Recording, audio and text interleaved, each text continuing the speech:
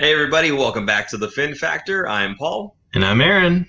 This is episode number 98. We're doing it live again as we're going to be doing probably for the rest of this season because it's just convenient and because COVID is making us do it. Aaron, 98, dude, how you doing?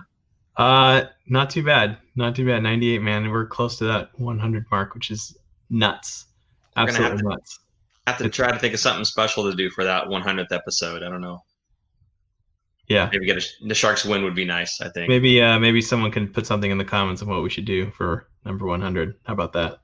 Write that down. We'll do that for roll call. I love it. So why don't we talk a little bit about the two games that happened this week so far? Both games, obviously, against Arizona in Arizona. The first game, not too shabby. I mean, see, the thing I want to bring up before we even go and talk about the games is the amount of kind of, I don't know, hatred that I'm seeing already this season for the Sharks, the new coaching staff, and a lot of the returning players and some of the newer ones as well. I just want to remind everybody, and Kevin Kerr did this too, that we're talking about a team that has some, newer, younger players on the team. I think there's 3 22-year-olds. We're talking about a team that has a new head coach with brand new assistant coaches. Or associate coaches, I guess. Randy Hahn made that blunder today as well. And they didn't have a preseason. They didn't have much of a training camp. 2 weeks really is all they had. And it's implementing in a brand new system. So I just see a lot of the, angst, I guess, from the San Jose Shark fan base. And I get that. It's been a long time since we've had hockey and you want to have your team jump back in and be something to brag about. But I think everybody kind of understands this roster isn't really a Stanley Cup winning roster. We're kind of along for the ride right now, but I think the way that the fans react, those same fans who have that expectation and say that the roster is not very good are also saying that, gosh, they're terrible. So I don't know. It just seems like it's a little much out of game 2. Kind of your thoughts on that, Aaron. Where do you want to go with that? Yeah, I mean, this team, I don't think the expectations were high for them to be a Stanley Cup winning team. I kind of laughed today because I tweeted something about how I was happy with the way that they were playing. Obviously, I mean, this was before they started losing the game today, but I was like, at least I like what I see. I like the new kind of system and the style of play. There's a lot more speed. There's a lot more urgency. They're not as predictable as they used to be. So I feel like they look like a better, stronger, faster team than they were last year. Part of that is probably just shaking, getting into the new system and shaking old habits and doing that. Plus 10 months off and they're coming back with no preseason games. It's a lot different than practice games. Now, I'm not excusing everything because there was a lot of stuff that needs to get cleaned up. But at the same time, on Twitter today, I tweeted that, right? Like, hey, I like how they look and all that. And they go, well, it's against the worst team in the division or one of the worst teams. I'm like, man, you can't even catch a break. Like, just relax. Like, I was like, just enjoy the games. Like, they're fun to watch. And then he came back saying oh, they're not fun to watch after they fired the best coach. And I'm like, okay, I'm done. I can't handle the hate. It's the second game of the season. Like, relax. I'm not saying they're going to win the Stanley Cup, but what I'm more excited about is because it's such a young team, it is like almost a transition year of the younger guys kind of stepping up and taking bigger roles. And the experience that they're getting this season, and hopefully, I'm still hopeful.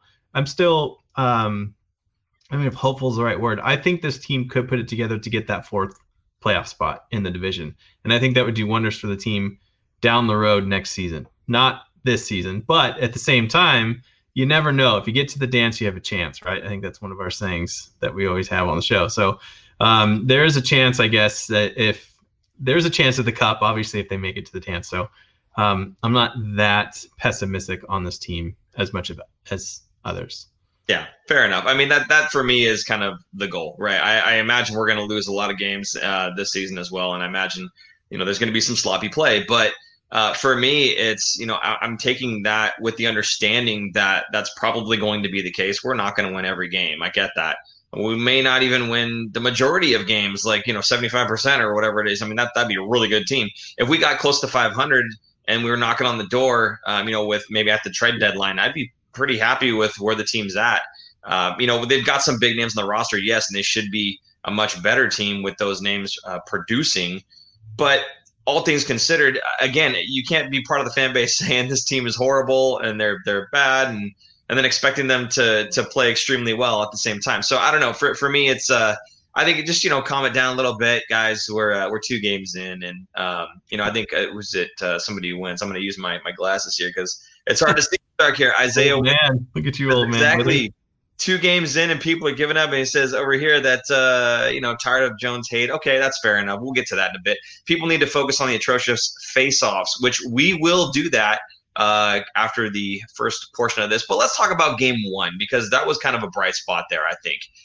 Game 1, I think Martin Jones looked pretty sharp. I think a lot of people were looking at him going, whoa, okay, he might have turned a page. Even Kevin Kurz had wrote an article. I think the title of it was something like, is this a brand new Jones?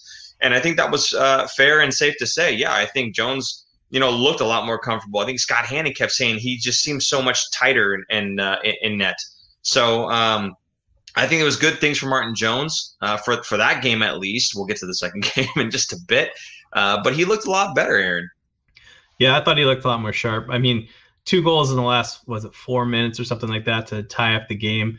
That last one for sure is not his fault. Those guys should have been cleared out in front of the net, and Phil Kessel got lucky with a puck pretty much right in front of him on his stick.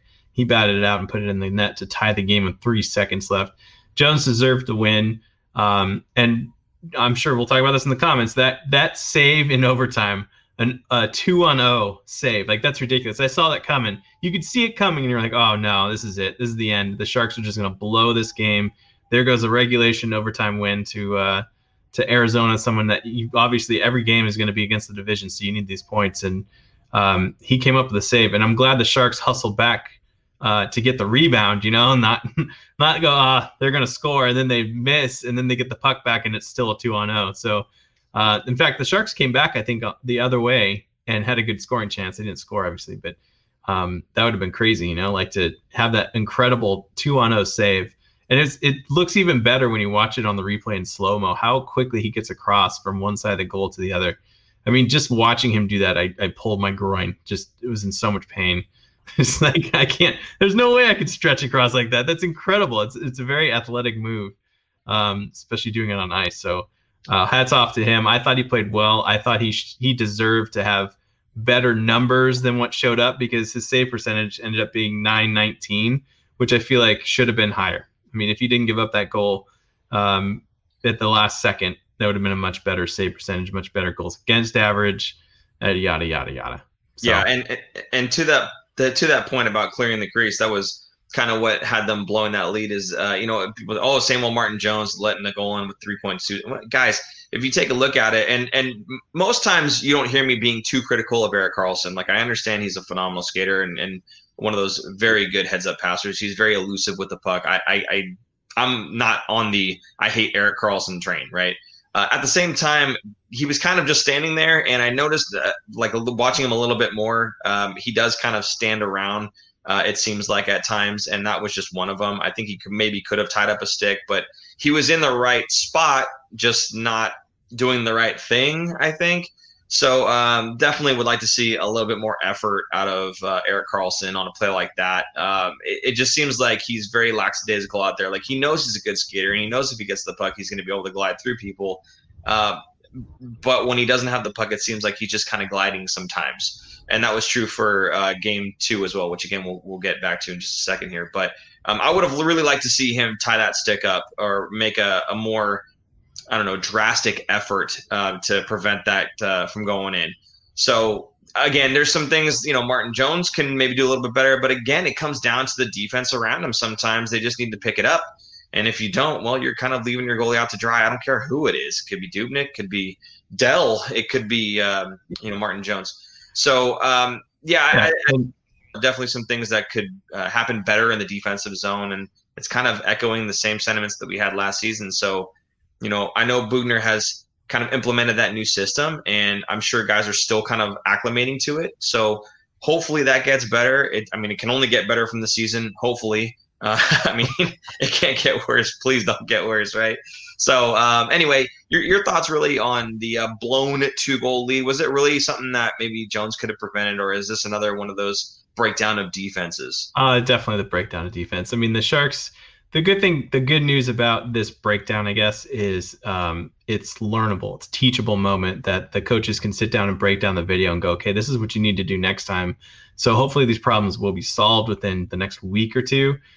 These guys are getting into, I want to say, call it game shape. It's a lot different than when you're playing practice against your own teammates. When you're playing games against other guys, other teams, that the speed is a lot different. Everything's a lot different. It gets a little nastier, especially when you're playing these 2-game series and you see the same guys 2 nights in a row, or every other night. It gets chippier, kind of like the playoffs, because you're sick of this guys. You're kind of like, you want to not hurt them, but you want to make them feel it the next day. So Curtis Brown had a great point after the first game when they tied that goal up. I think it might have been before overtime or maybe after the game. How there's no way that those guys should have been even on the ice. You got 3 seconds left to go. You take a penalty. I mean, you cross-check the heck out of the guy. You make sure they're flat on their butts and not getting the puck. Because if you take a penalty with 3 seconds left, what's the worst that could happen is they get a face-off, right? That puts the puck even further away than where it is currently. Just take those guys out, trip them up, sweep the deck, get them out of there. Absolutely clear that crease. I think the Sharks need to do a better job. What? When you said sweep the deck, I swear I thought you were going to say sweep the leg. Oh, well, that too. Well, whatever. Just clear out that crease in front. I don't think the Sharks do a good job of boxing out the other team. We saw it again today in today's game. I thought they should have done a better job. Maybe not so much take a penalty, but definitely make it be known that this is not your space and you need to get out of here. And that would have saved, that would have gave them a regulation win and would have gave Arizona 0 points instead of giving them 1 in the shootout. So I was very upset about that. That's like, to me, it's common sense. That's hockey knowledge there that you should have, that those players should have known. Clock management kind of thing, you know what I mean? Yeah. Yeah, and sometimes it's okay to take a penalty, and that would have definitely been one of those times. But hey, the Sharks do come away with 2 points. They give one up to the Arizona Coyotes. But anytime you can walk away with 2, be happy with the effort. Be happy that you've got some points in the bank. So we take a look at the guys that scored. Tomas Hertl potted 2 of them. And then Evander Kane. Oh, my goodness. That goal. Such a power move. He used his strength. He used his speed. And it's not every day you get a player that has both like that. And he's one of those guys that has both. He can blow you away. And if he doesn't, he can push you away. And you saw, I think it was Chikrin, had his hand on Kane's side. And if you take a look at the replay, you'll actually see in the background, the referee actually has his hand up. There's a penalty there on that play. So he just powered his way past him. And then he makes a nice little move, pull back, goes top shelf, short side on him. And gosh, what more can you say about a move like that? That's the type of thing that Evander Kane can bring. And all of the speculation about will he be able to play? I mean, we did the same thing. Is this going to affect his play? Blah, blah, blah, right? We try not to get into the personal life. We try to keep it on the ice. But as the guys in the booth even said, or in the studio, I should say, he answered that question right away in game 1. Came out. I think he had both assists on the Hertl's goals, and then he had the goal himself. So phenomenal job by Kane, stepping up, doing what he needs to do, and showing that he's ready for this season. So hats off to him. Your thoughts? Yeah, Kane absolutely was a beast in that game. I thought him and Martin Jones probably the 2 best players. Hertl definitely right up there with him. I thought Hertl had a very strong game. I mean, obviously he had 2 goals, and he had a couple more chances. He could have gotten the hat trick. I think Hertl, it was great for Hertl to see, because that's the first game he had played in over a year, or close to a year, since he blew out his knee in January, I think, last year. I can't remember the exact date. So good on him to come back and strengthen up his leg, and that's not easy to come back to. But Kane, going back to Kane, that power move is unreal. Not just the speed and the power, but also the skill, because he lifted that. Didn't he lift it up on his forehand? So it was a beautiful, that's a highlight reel goal. That might be goal of the year in the first game of the season. Think about it that way. But I thought Tomas Hertl, I was very happy with him. I was kind of a little, I don't want to say disappointed, but Coach Schur needed to do a little bit more out there, I think. So what they were talking about was it Hertl, Kane, and Leonard? That's the line, right? The first game they were dominant. They looked great. Today's game, I think it switched a little bit towards Coach Schur's line. He was a little bit more dominant, I think, than the Hertl line. And it's interesting to see, because the Sharks had changed up their lineup a little bit. They switched a few of the guys from game 1 to game 2. And I think Arizona rolled out the exact same team. I don't think they made one other than their goalie. They played Ranta instead of Kemper, and I think that was the only change they made.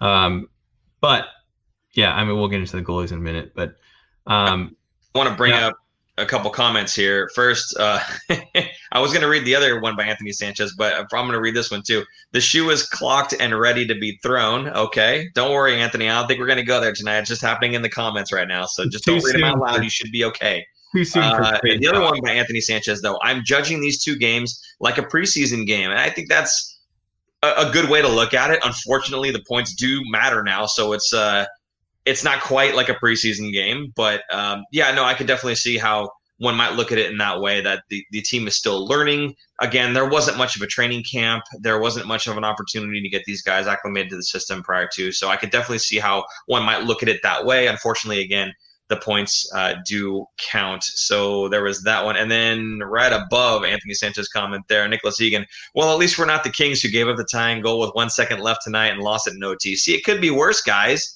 Gave up the tying goal with 3.2 seconds left, and then we won it. So, Hey, did you see what happened yesterday with St. Louis?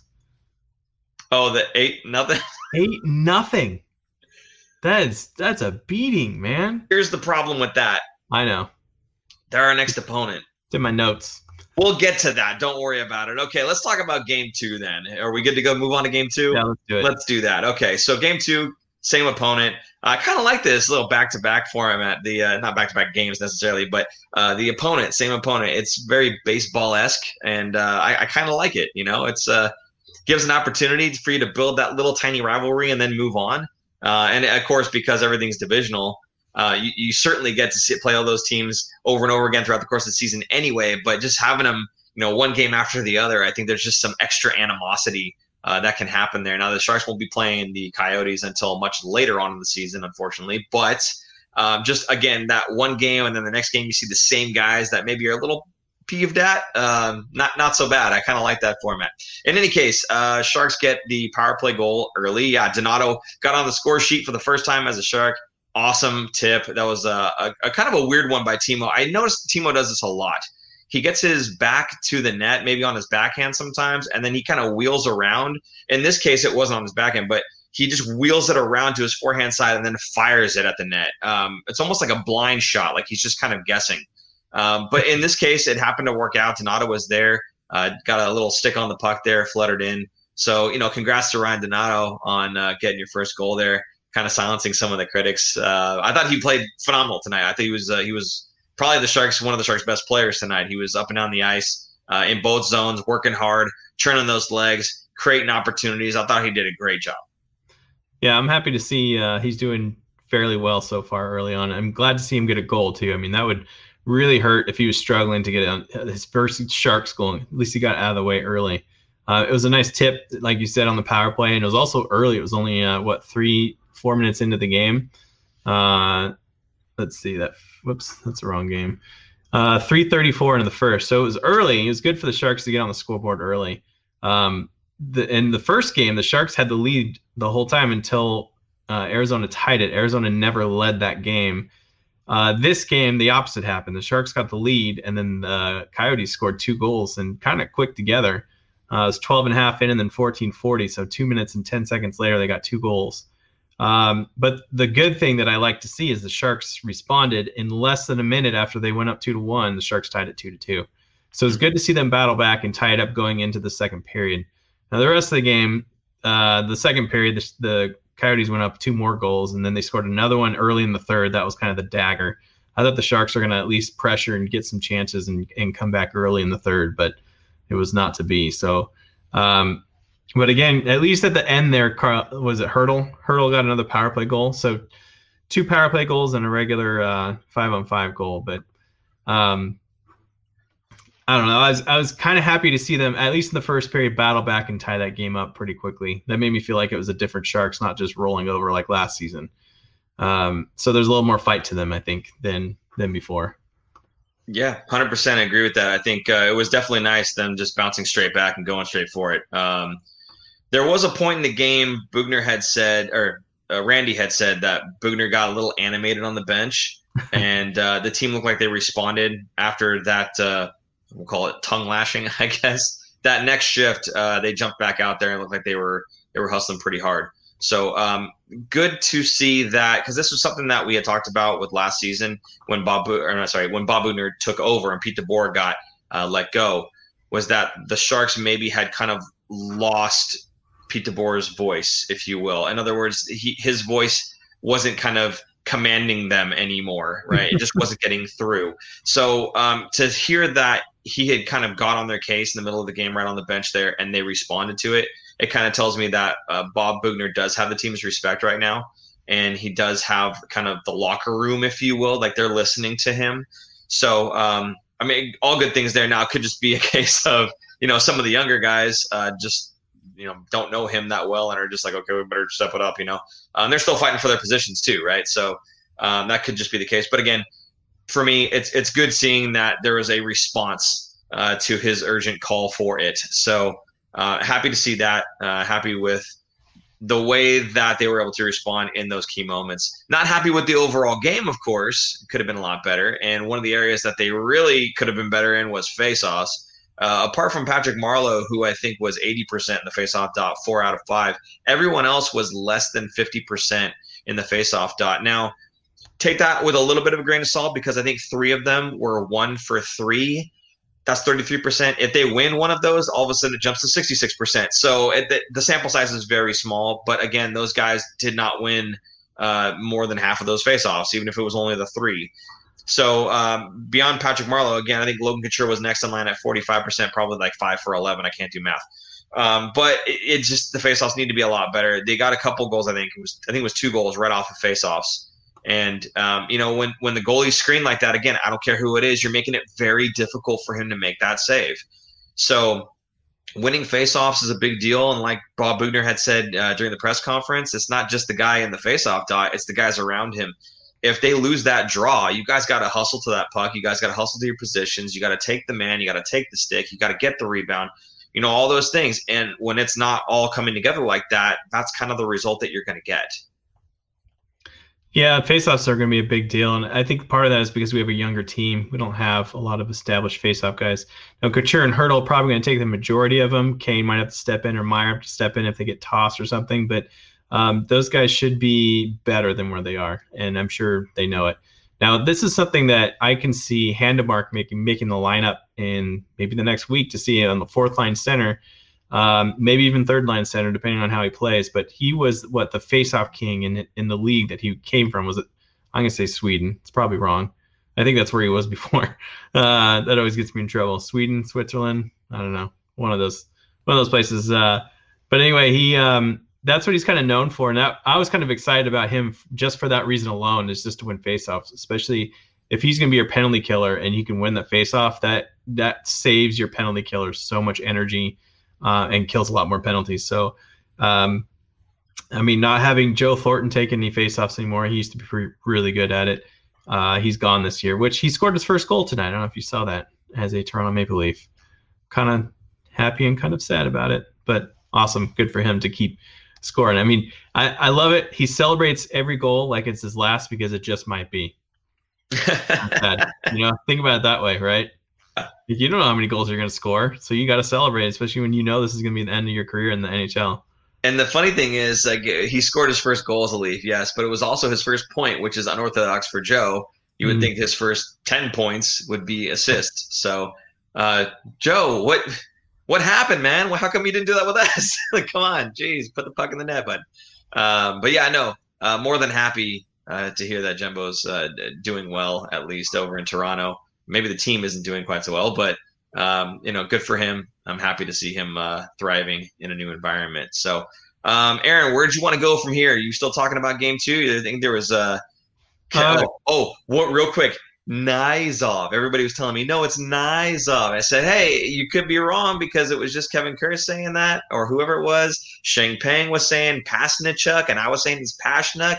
Guess what, folks? It's not Nizov. It's Knizhov. Knizhov.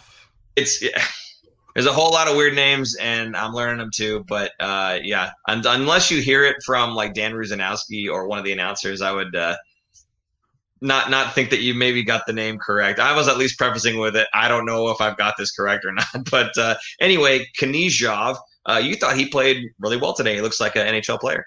Well, maybe not really well. He was a -2 for 10 minutes of ice time, but I thought he made some plays that I was kind of impressed with. Some of the loose puck plays, he was able to get there. There's a little bit more speed, but he's a bigger guy, so he's able to push him off. And I thought he did okay, but he's obviously going to have to clean that up.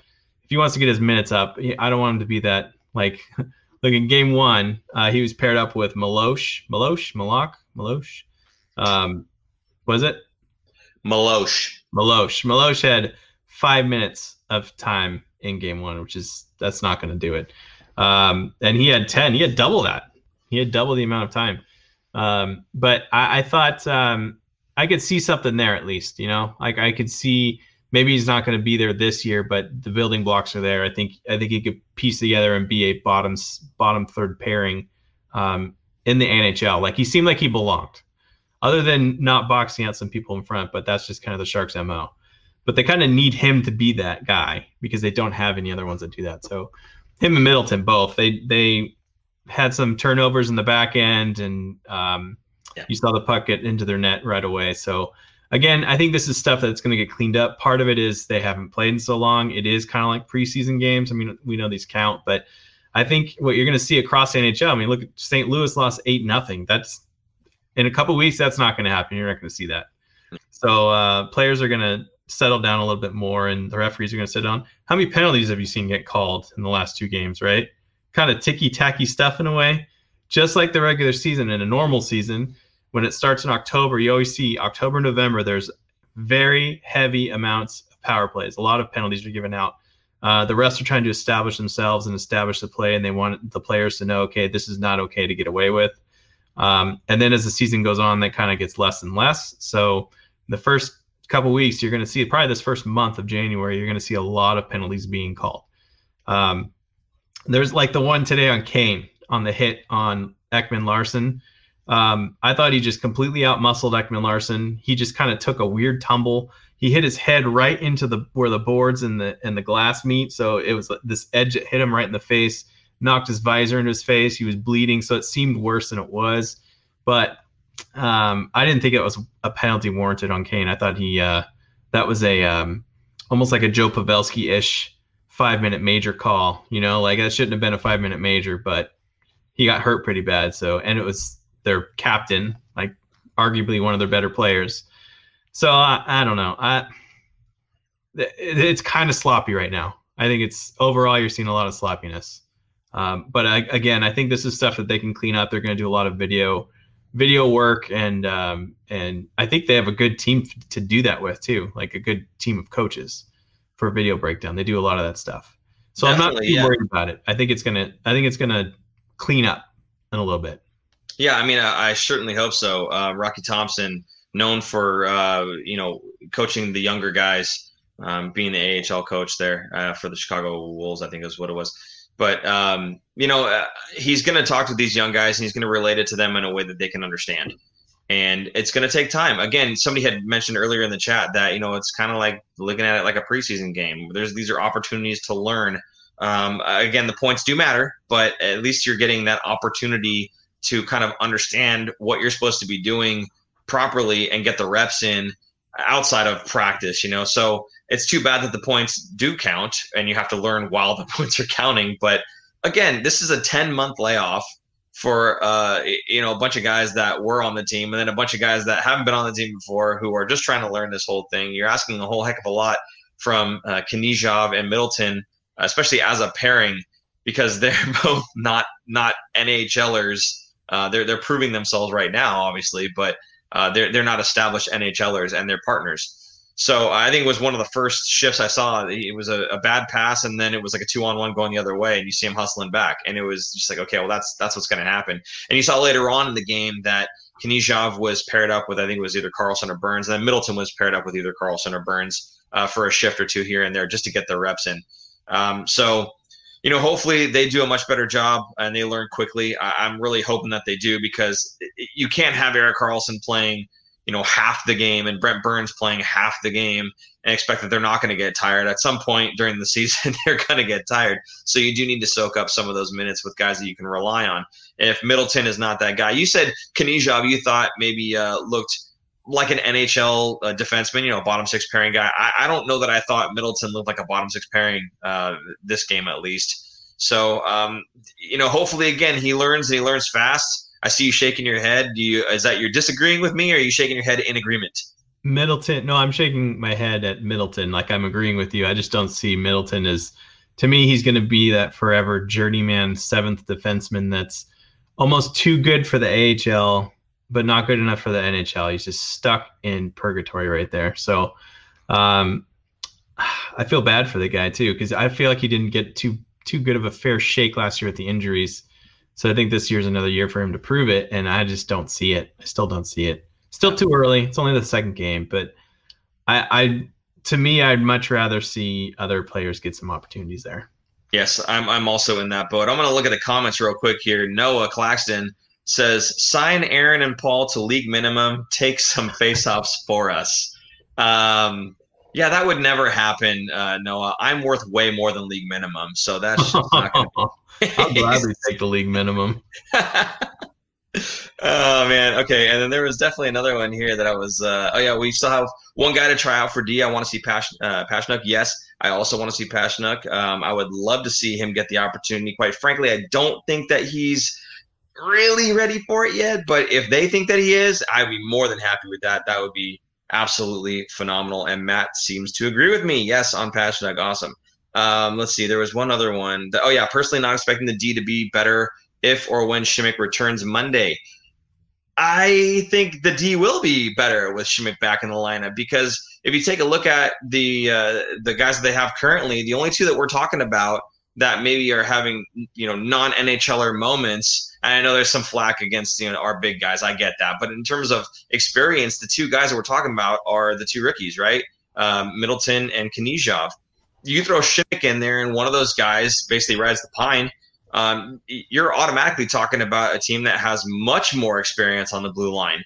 So I don't know. I think if Šimik does come back in, I think he is going to make an impact. Now, his knee will be a factor, obviously, but if he's cleared to play, that means they think he's good enough on his knee to make an impact. Otherwise, they wouldn't put him out there and risk that.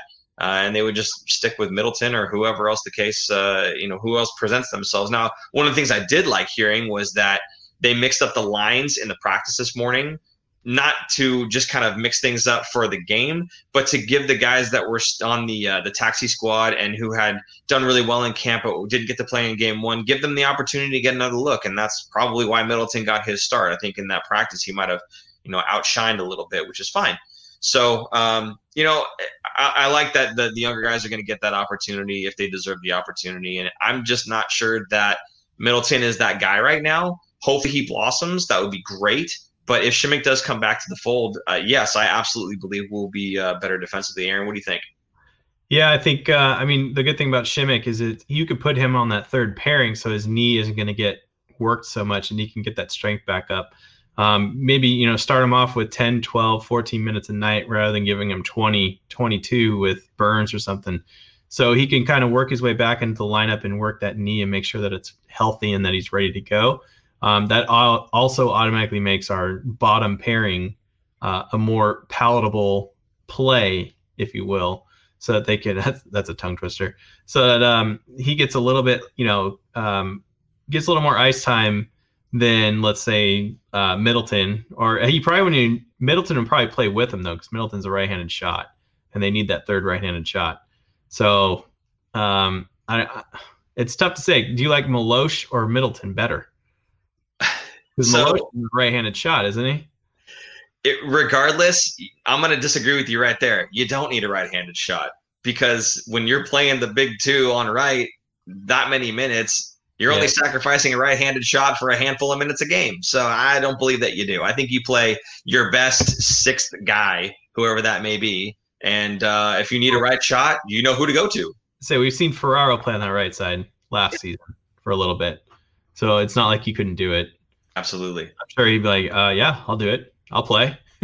I'm gonna look at Matt once again here in the comments. Us fans put a lot of faith in Šimik to fix the D last year, and that never happened. I don't think he's the savior, but the D should be better with him in the lineup. Yes, we did put a lot of faith in him last year, and it didn't happen.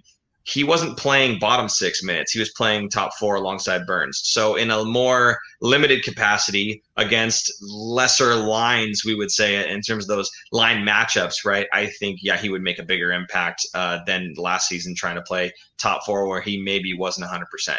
So if he comes back, even if he's not 100% and he's good enough and better than Middleton, I think he still makes an impact as the bottom pairing defenseman.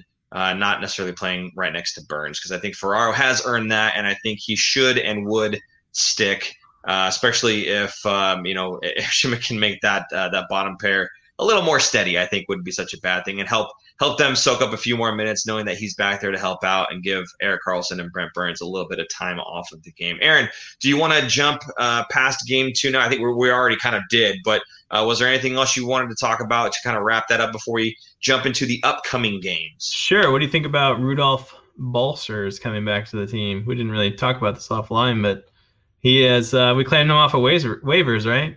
Yeah. So the Karlsson trade is null and void, right? The Karlsson trade, I don't know how anybody can complain about it now. We're getting pieces back, for free. What do you want?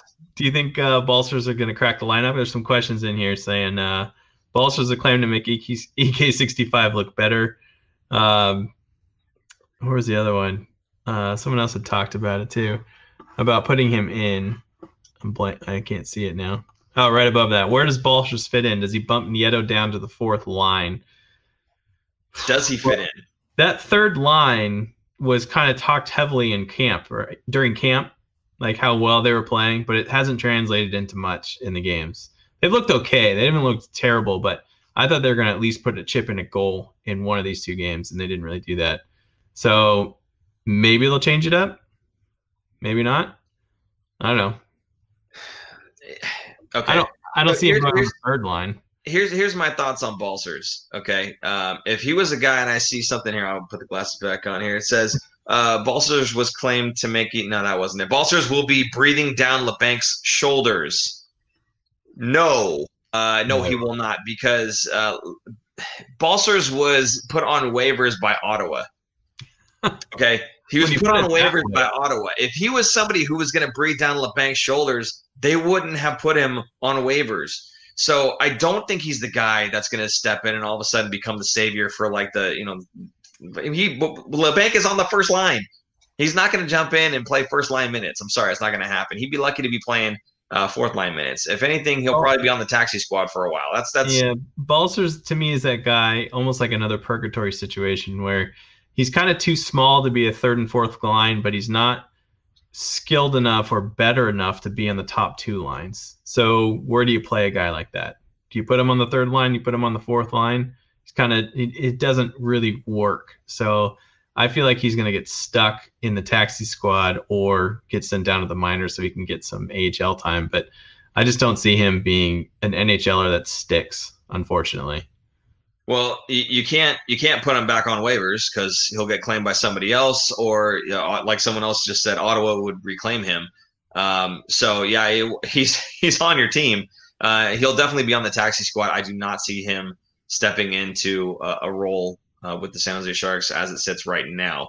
I think they have enough guys that have already kind of started acclimating to the system, and I think they've got him maybe beat out right now. But who knows? Again, could be a great surprise. So if he pops in and learns the system really quickly and whatnot, yeah, sure, he might be breathing down somebody's shoulders. It ain't going to be LeBank's shoulders, though.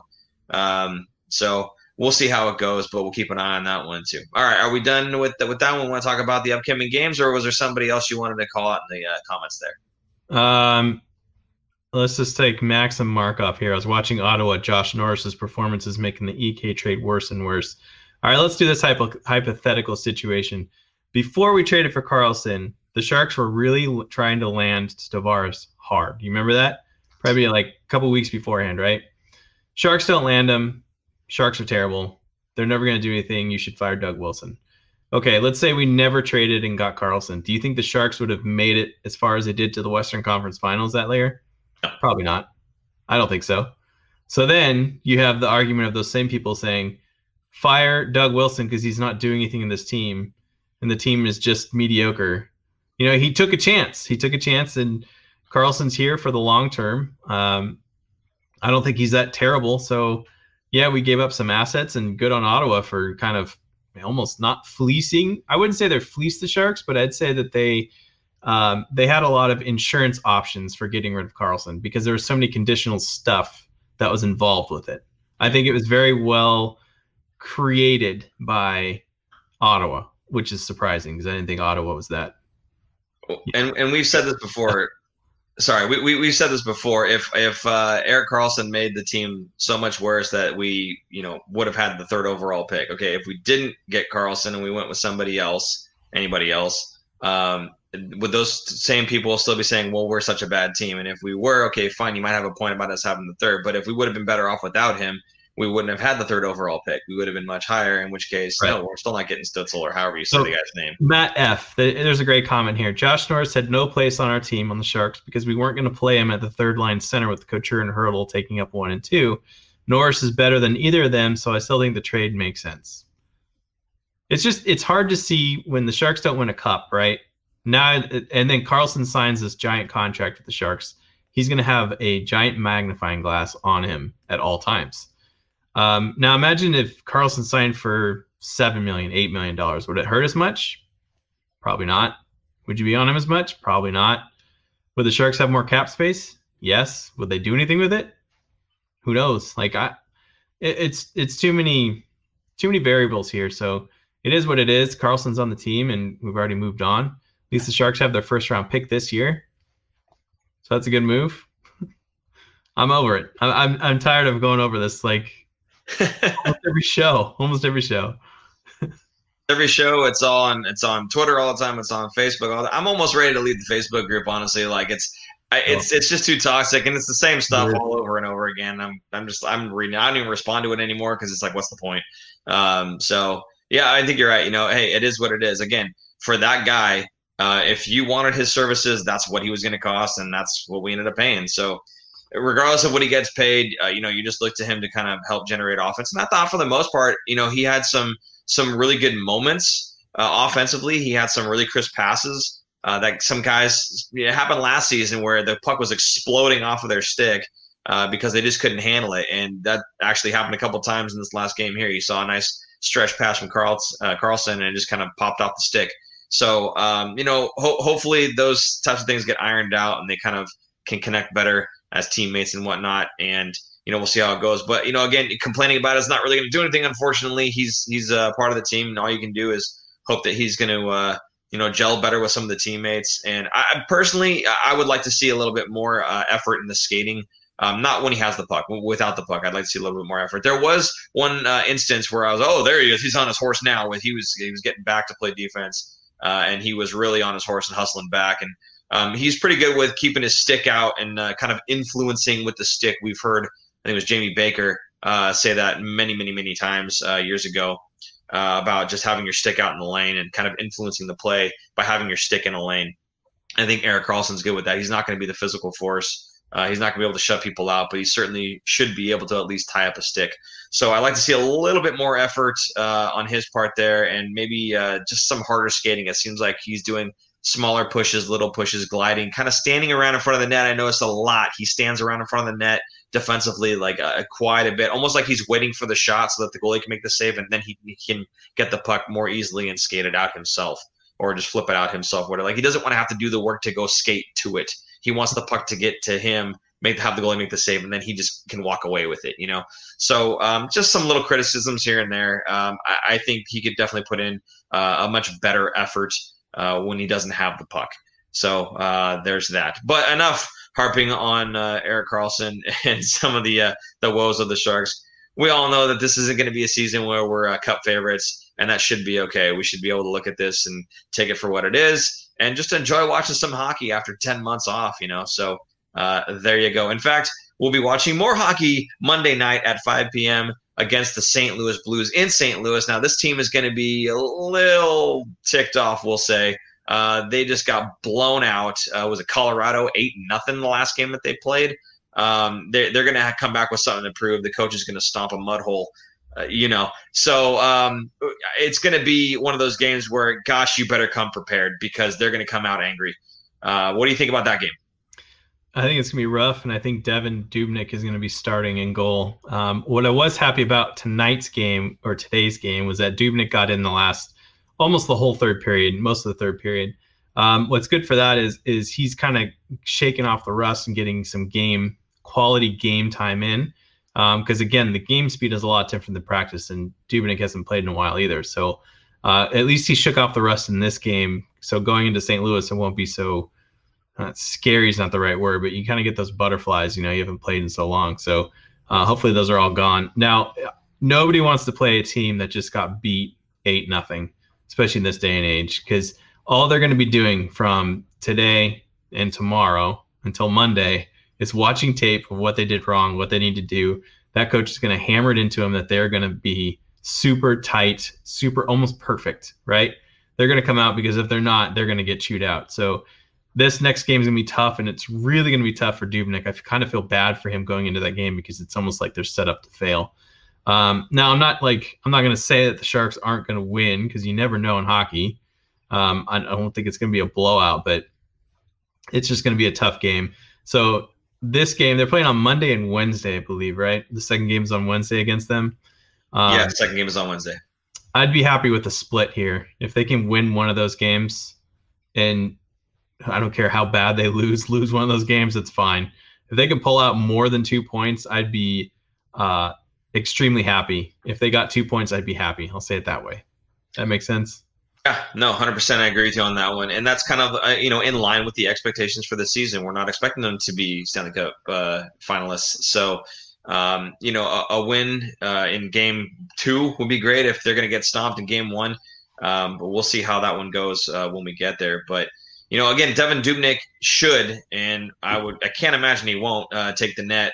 Not because, Martin Jones got lit up and Martin Jones sucks or whatever. No, I honestly felt like, okay, either Dubnyk's going to get game 2 just because, or if he doesn't get game 2, he'll definitely get game 3, because the entire time they were talking about, we're going to need 2 goalies. We have 2 starting goalies in our minds, and that's what the coaching staff feels like.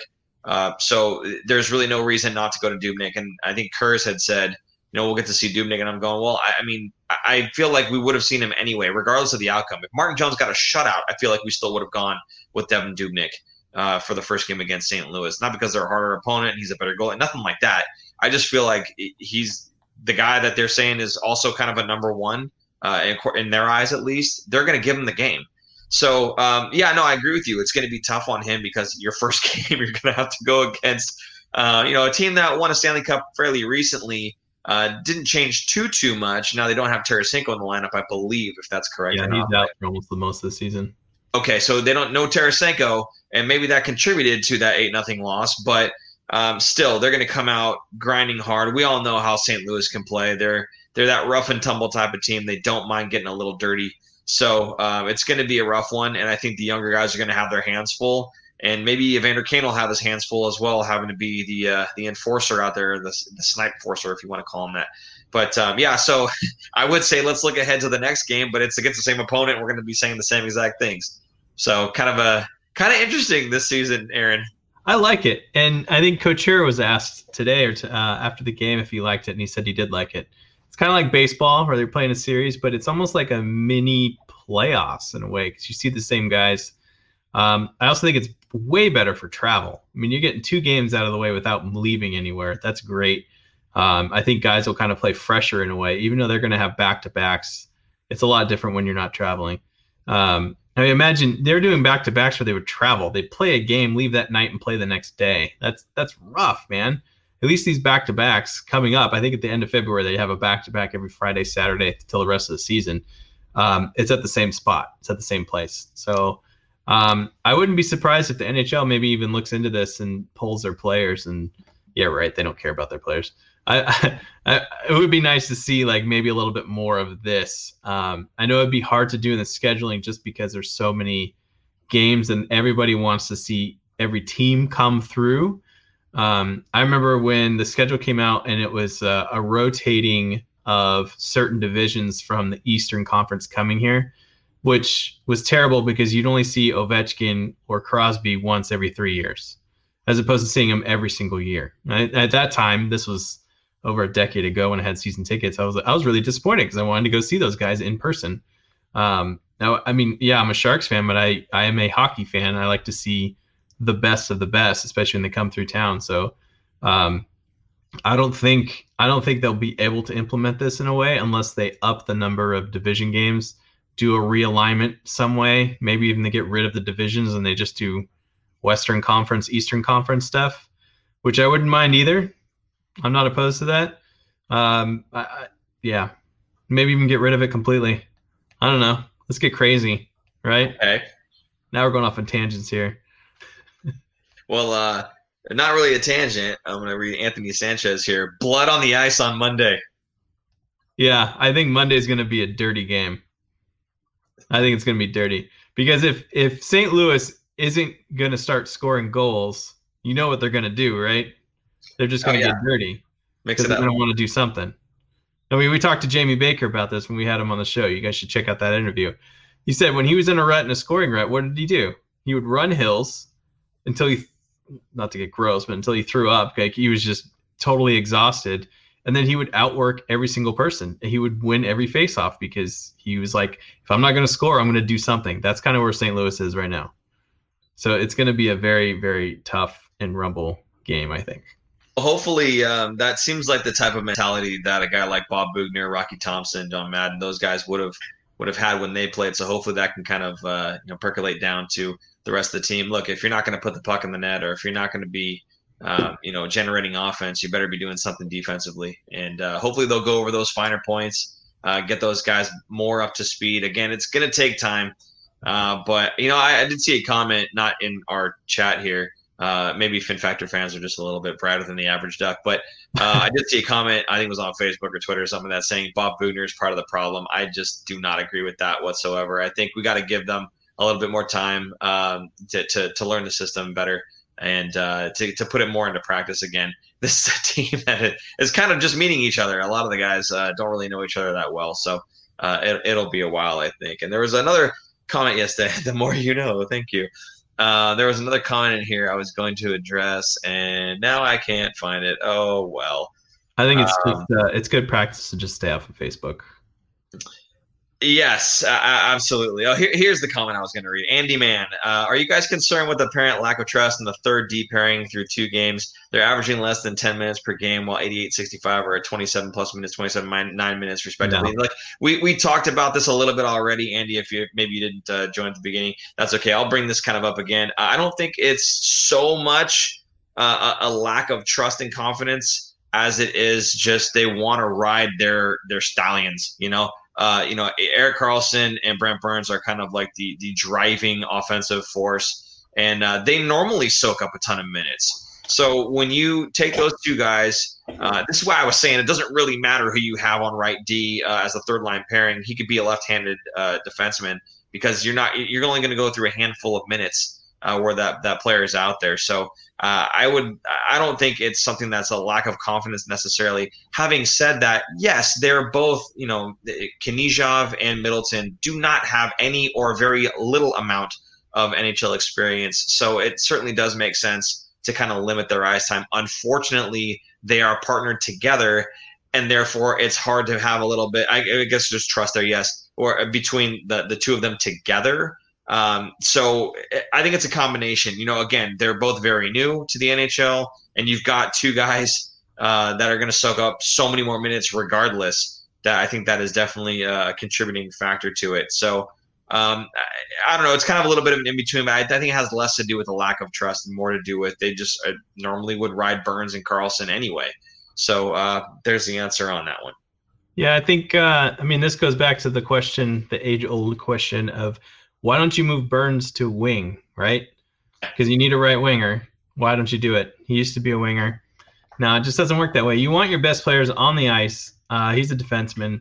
And defensemen play way more minutes because they're not skating as – it's a different kind of skating. It's a different kind of shape, which is another reason why they won't move Burns back, because he trains completely different to be a winger than he would be for a defenseman. It's a lot different skating, a lot different muscles, a lot different – focus on everything. So you want your best players on the ice. Case in point, Karlsson and Burns are getting close to half an hour every night, half the game on the ice. Now, it's not because the other defensemen are poor or bad. I mean, sure, maybe a little bit of it, but you want those guys on the ice at all times. I mean, I'm just looking at the ice time right now in game one, which is a little skewed because they had a full 5 minutes of overtime. Carlson had 32 minutes, but he had 4 minutes and 3 seconds on the power play and another 4 minutes shorthanded. That's 8 minutes of special teams play. You take that out from the 32, and that's 24 minutes of ice time, 5-on-5 ice time. You look at the other defenseman, Knizhov had no minutes of power play time, so that's why his ice time's lower. Well, I'm just saying, like, whatever. Fine, I'll get on with it. Before he plays the thing, go ahead, get on with it. What do you want to say next? You just want your best players on the ice, and that's why they're playing so. I'm not worried about it. They're professionals. They are in shape. They will be fine. If you're worried about them wearing down, I think they'll be fine. You know, one other thing here, again, Anthony Sanchez bringing up some good points this time around, Anthony. Paul and Aaron, don't forget about the D-Man Sharks sign from New Jersey. I'm going to say it wrong. It was either Clayson or Clausen. Clausen, like the pickle? I think like the pickle, yeah. Clausen and Pickles, match made in heaven. No, so I think, yeah, definitely. If he was one of those guys that they were – I mean, look, if he was ready, if he was the better option, I'm sure they would have just gone with him, period, right? So either they're giving these younger guys an opportunity early in the season, or they're just, in terms of practice and time that they've had, playing better than Clausen Pickles. That's going to stick now. That's awesome. Pickles and Pickles. Terrible. Yeah, no, it's great. I don't care what you say. So even if I'm saying it wrong, I don't know. But yeah, no, if he was the guy for the job, they would be playing him, I think. Again, maybe in the first couple games they're giving somebody else an opportunity, but I doubt that. I feel like they would just go with the guy because, again, points are points, and points matter right now. So I think he's having visa problems. I think that's why he's not really even there. I mean, I was thinking about this earlier. The trade deadline is going to be weird this year because of COVID. They're going to have to – you get traded, I think you're going to have to isolate for 2 weeks, depending on where you're going. And how is that going to work for Canada players or Canada teams trading with U.S. teams? Maybe we just don't even see those kinds of trades going through. So I feel like the trade deadline this year is going to be a lot slower than a normal year. Well, maybe you do see those trades, but those trades have the understanding of you don't get that player for 2 weeks. Or maybe you see more trades earlier than the deadline. Yeah. Who knows? I don't know. All right, top of the hour. Let's do a roll call. Tell us where you're watching from and what you want to see us do for our 100th episode, which is in 2 episodes from now. Love that. Matt F. saying, back with the dad jokes. Did you expect anything less? Come on, Matt. We are 2 dads doing a show. Get on with it just because I joined, not actually meaning it. Okay. He didn't mean it, Aaron. He didn't mean it. Don't take offense. Oh, because he just joined. Got it. All right, very good. So, yeah. On time, Lundy. Shouldn't it be Pickles and Kosher? Well, I kind of like that one. That'd be a good nickname. Better than bread and butter. Sydney, Australia. We got Chris Sharp. Man, that's awesome, dude. What time is it there in Sydney? It's tomorrow. It is tomorrow. He's living in the future. That's awesome. Hey, tell us if the Sharks win against the Blues, will you? Yeah, let us know tomorrow if the Sharks are going to beat them. That's why I keep coming back, Matt says. Yes, the dad jokes. We'll try to increase our dad joke game for you. Okay, Matt? There you go. Everett, Prince Alberta. Nice. Holy smokes. NHL 21 24-hour stream. No, Nick, it's not happening. Nick HBK 150. Nick, of course, one of our EA NHL or EASHL players. Phenomenal player. And plays left D / left wing. I say that because he usually jumps up from left D into left wing. And I cover for him, so it's okay. He's a phenomenal talent. Norris Trophy winning defenseman is his name. Unless he plays goalie, then he's Vezina Trophy winning goalie. Yeah, good stuff. Anyway, cool. Oh, we got New Zealand. How about we talk about Wilson signing players to long-term contracts that take them over 35 years old? What's up with that? Why does he do it? That's a great question. I saw this written up maybe a couple of weeks ago because for a long time he would not do it. He wouldn't sign players longer than 3, maybe 4-year terms. I kind of like that. I wish it would only be 3 to 4 year terms because when you sign players 7, 8 years, that's I think that's too long. The players kind of get stale. They don't work. Not that they don't work as hard, but they kind of get complacent in a way because they feel like they can't go anywhere, especially when they have a no trade clause attached to it. So I think it's very odd that he had all of a sudden switched, like flipped the switch and started signing players to 7-year deals. I don't like it either. I think the 3 to 4 year deal is enough where first year you're kind of excited. The second year you kind of build on that. The third year you're kind of like, okay, I need to really get my butt in gear. And then that last year, that fourth year, you're kind of like, okay, it's a contract year. I need to really step up and do my thing. Otherwise, I'm either out of this team or I'm playing for my next contract on another team. So I don't know. I thought it was kind of bizarre. It's kind of not what he usually does. And now that it has become what he usually does, it's really bizarre. I don't understand it. I don't like it. What do you think? I think a lot of it has to do with if you don't sign that player for 7 or 8 years, he'll say, okay, I'll test somebody else. And if you want that player, those are some of the things you're going to have to do. You're going to have to say, okay, fine, I'll give you the 7 or 8 years, or fine, I'll give you 11.5 million.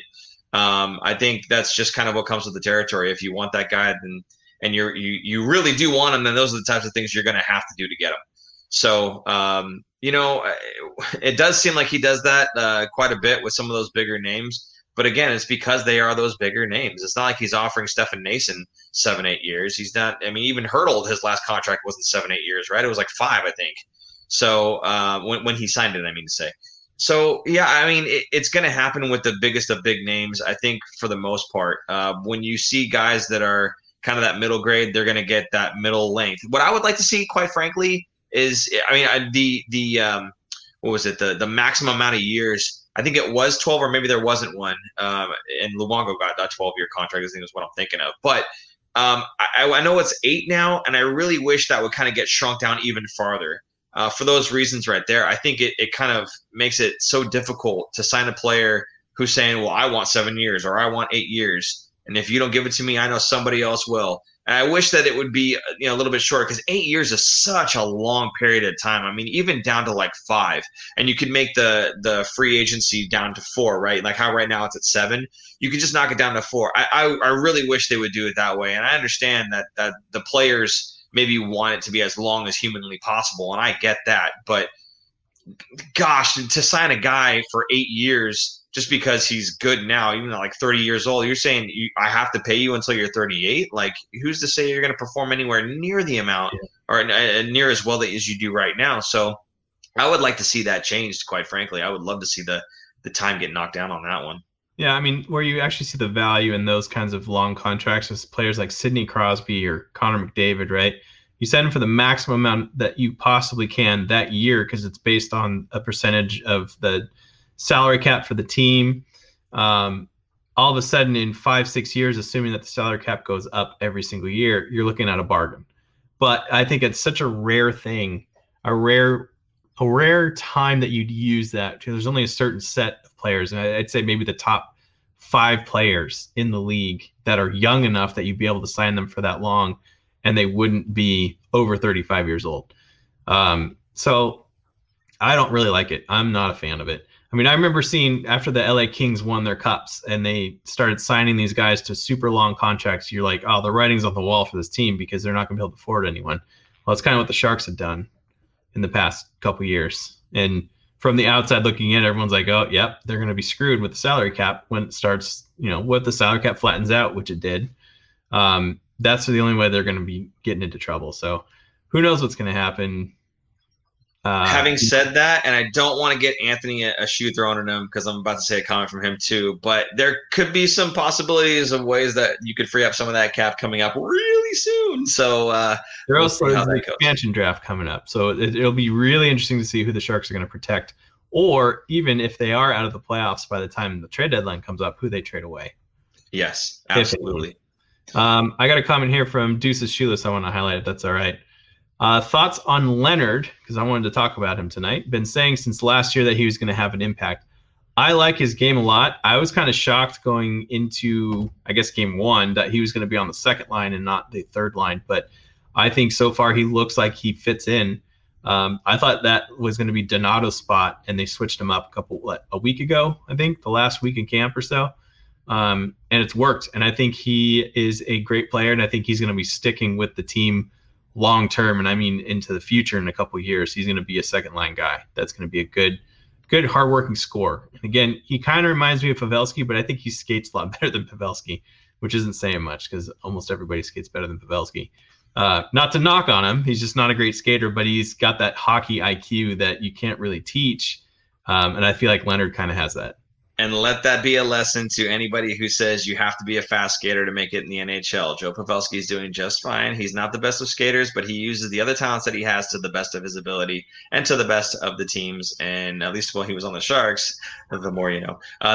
When he was on the Sharks, at least, he certainly did that. So I want to highlight something else a little bit underneath the comment you just had there. Invite Sanchez from Patrick Cabral. Invite Sanchez to video in with his comments for the next episode. Apparently they're liking Anthony Sanchez. I think maybe it's just a way to shelter him from getting a shoe thrown at him. Maybe if he's on the stream and talking, that a shoe won't go flying across the screen and hit him in the head, because then we'd have video evidence. Although Anthony did say, I'd be cool with being on the show. Interesting. Matt F says, do a shooting accuracy challenge for the 100th. Whoever loses can't shave for the rest of the season. I'm sorry to say this, Aaron, but you would not be shaving for the rest of the season. I'm not the most accurate, but I at least can shoot. Way more than me. Yes. I don't actually play hockey. I don't know if everyone knows that. I've never really played. You know, it would be interesting, though. We'll get a soccer net, okay? You kick, and we'll aim for corners, and I'll shoot, and we'll aim for corners. I bet I could beat you on that. Yeah, really? Yeah. That'd be interesting. Yeah. You probably would, because I'm not used to shooting at a goalie net. That's a little outside. Do you have any idea how hard you can shoot the puck? Have you ever done it like on a radar machine or anything? Oh, no idea. Not that fast for sure. What do you think? 50, 60? I'd be happy with like 60. Because I've shot a soccer ball at 60 miles an hour. Really? That'd be Hey, wait a minute, Matt. We might have something here, buddy. We might have something here. You know what I mean? Like, you see how hard you can. Anyone got a radar gun? I don't know. That would be awesome. Let's see. Get on with it. Yes, get on with it. Get on with it. Yes, thank you, Super Producer Jason. Trade Burns for Braun. That has to be Lundy. Yep. Doug Wilson trying to prevent turning into the A's, and I don't know about baseball, so I'm going to skip that comment. Yeah, I don't know. Any other comments in here that you really, really like? Ooh, do you think we'll see Melnichuk sooner rather than later? No. I think we'll see Dubnyk sooner than later. I think they want to see what Dubnyk can do. The tandem of Dubnyk and Jones for the year. So, and don't forget, like, one of those guys, even Dubnyk, could be traded at the deadline. What if a team's goalie gets hurt or gets COVID and can't recover or something? Like, and they need another backup / experienced goalie that could be a 1A, 1B. That could be a realistic possibility. So, no, I don't think we'll see Melnichuk unless it gets towards the end of the season and the Sharks are way out of it. Then they'll probably want to see what they got, or if one of those guys gets traded.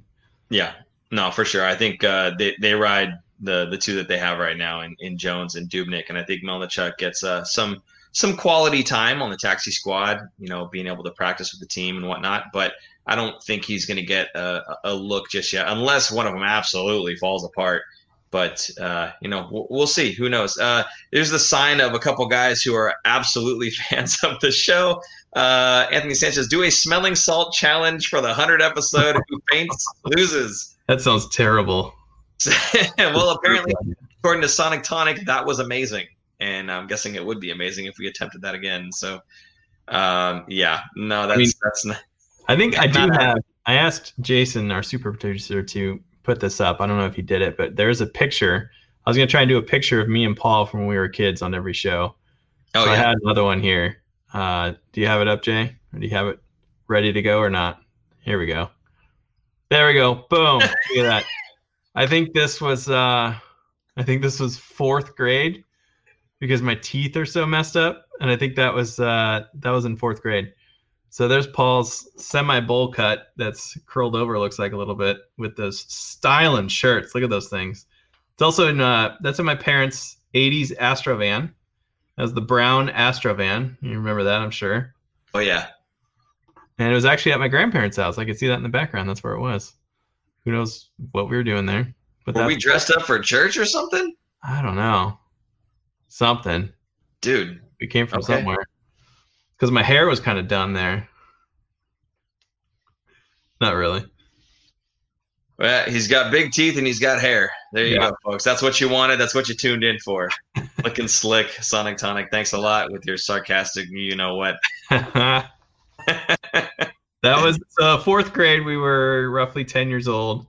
That would have been like 91, 92. That's like right when the Sharks first started. Right around Excellent. there. That's kind of what I was going for. Pictures around when the Sharks started.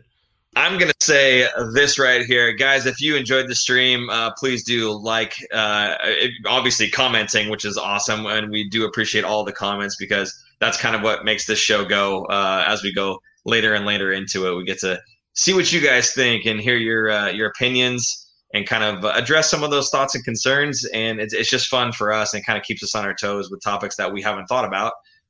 So we do appreciate you guys doing that. Obviously, if you guys are not subscribed, we don't put out content unless there's content to put out. We're not the type that just kind of keeps bombarding you with garbage, right?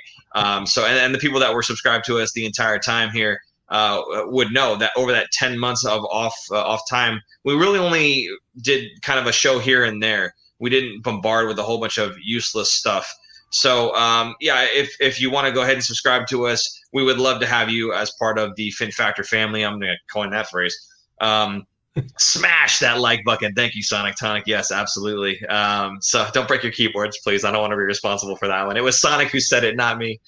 Again, thank you guys so much for all the comments and whatnot. And, obviously, if you did like the stream and you want to support the show, help us keep the LED ring lights on, please feel free to head over to thefinfactor.com. We do have some very plush, nice shirts in multiple sizes, multiple colors, as well as the hats, which have the snapback. So it's kind of a one-size-fits-all unless you have a size 8 or above head. Somebody was saying that it doesn't fit them. I think they have hat extenders you can get, though. That'll help you out. There you go, Aaron. Got the gray going on. Very soft. It's super soft. I've washed mine a bunch of times, and it's still really soft. Mm-hmm. So in any case, if you do happen to pick up one of those shirts or hats or stickers even, please feel free to share that with us. Instagram, Twitter, Facebook, whatever. Go ahead and tag us so we see it. We would love to get a collection of pictures of people who have got our gear. We've already got quite a few of them because folks have actually listened after they've bought the gear there and shot something back to us. So it was really cool to see everybody kind of enjoying wearing the hats, wearing the shirts, putting stickers on their canteens or whatever it is. So again, if you do would like to support the show, please feel free to pop over there. We didn't get any super chat tonight. That's okay. We appreciate it every time regardless. So feel free to do that as well. If you're willing to shut out a couple bucks next stream, that would help us out as well. So Aaron, anything else you want to cover or are we all done here? Lundy asked if we're still in our garages. Yes, I am. Paul is not. I'm in a true studio, my friend. It's Studio C. It's the more you know. It's the room downstairs. That's all it is. The Stu studio. Totally. This is not a teal screen. This is a green screen. I'm giving you guys some tips. Get a green screen if you're planning on doing some YouTube stuff. Okay. We all good then? All good. Very good. Guys, it was so much fun. Thanks again for all the comments. We look forward to seeing you the next time around, which, again, Aaron, I think we're doing this after every 2-game series. Right, so let's talk about that, our schedule. We're going to do a show. It's not going to be a regular night because what we're going to do is after the second game of every series, we'll do a live.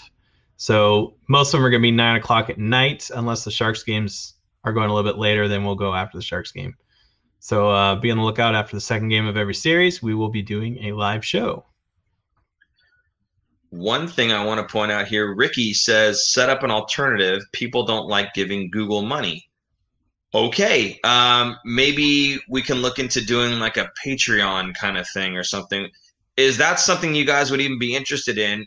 Feel free, as the show is kind of ending, if you put in the comments or the live chat, or if you're watching this on replay, if you put in the comments down there, is that something you guys might be interested in? We can maybe think of some ways of doing some extra content for you guys. Everybody wants Marshall back, apparently. I don't know if for Aaron. Last time it was Aaron that got bumped off the show, and everybody seemed pretty happy with it.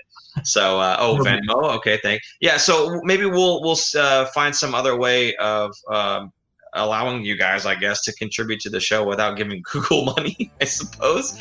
I don't know. So let us know if that's something you guys might be interested in. So Cash App, great. Okay, we'll look into something. We'll talk to Super Producer Jason. And on that note, for Super Producer Jason, I'm Paul. And I'm Aaron. We will see you guys. About a week. 2 games. Bye-bye. Bye. Thanks for tuning in. If you like this episode, check out our other content, especially interviews. You can interact with us directly through social media at The Fin Factor and on Instagram at Fin Factor. And don't forget to join our live streams on YouTube. Visit our website at thefinfactor.com, where you'll find all of our episodes as videos or podcasts. You'll also find our exclusive merchandise to help support our show.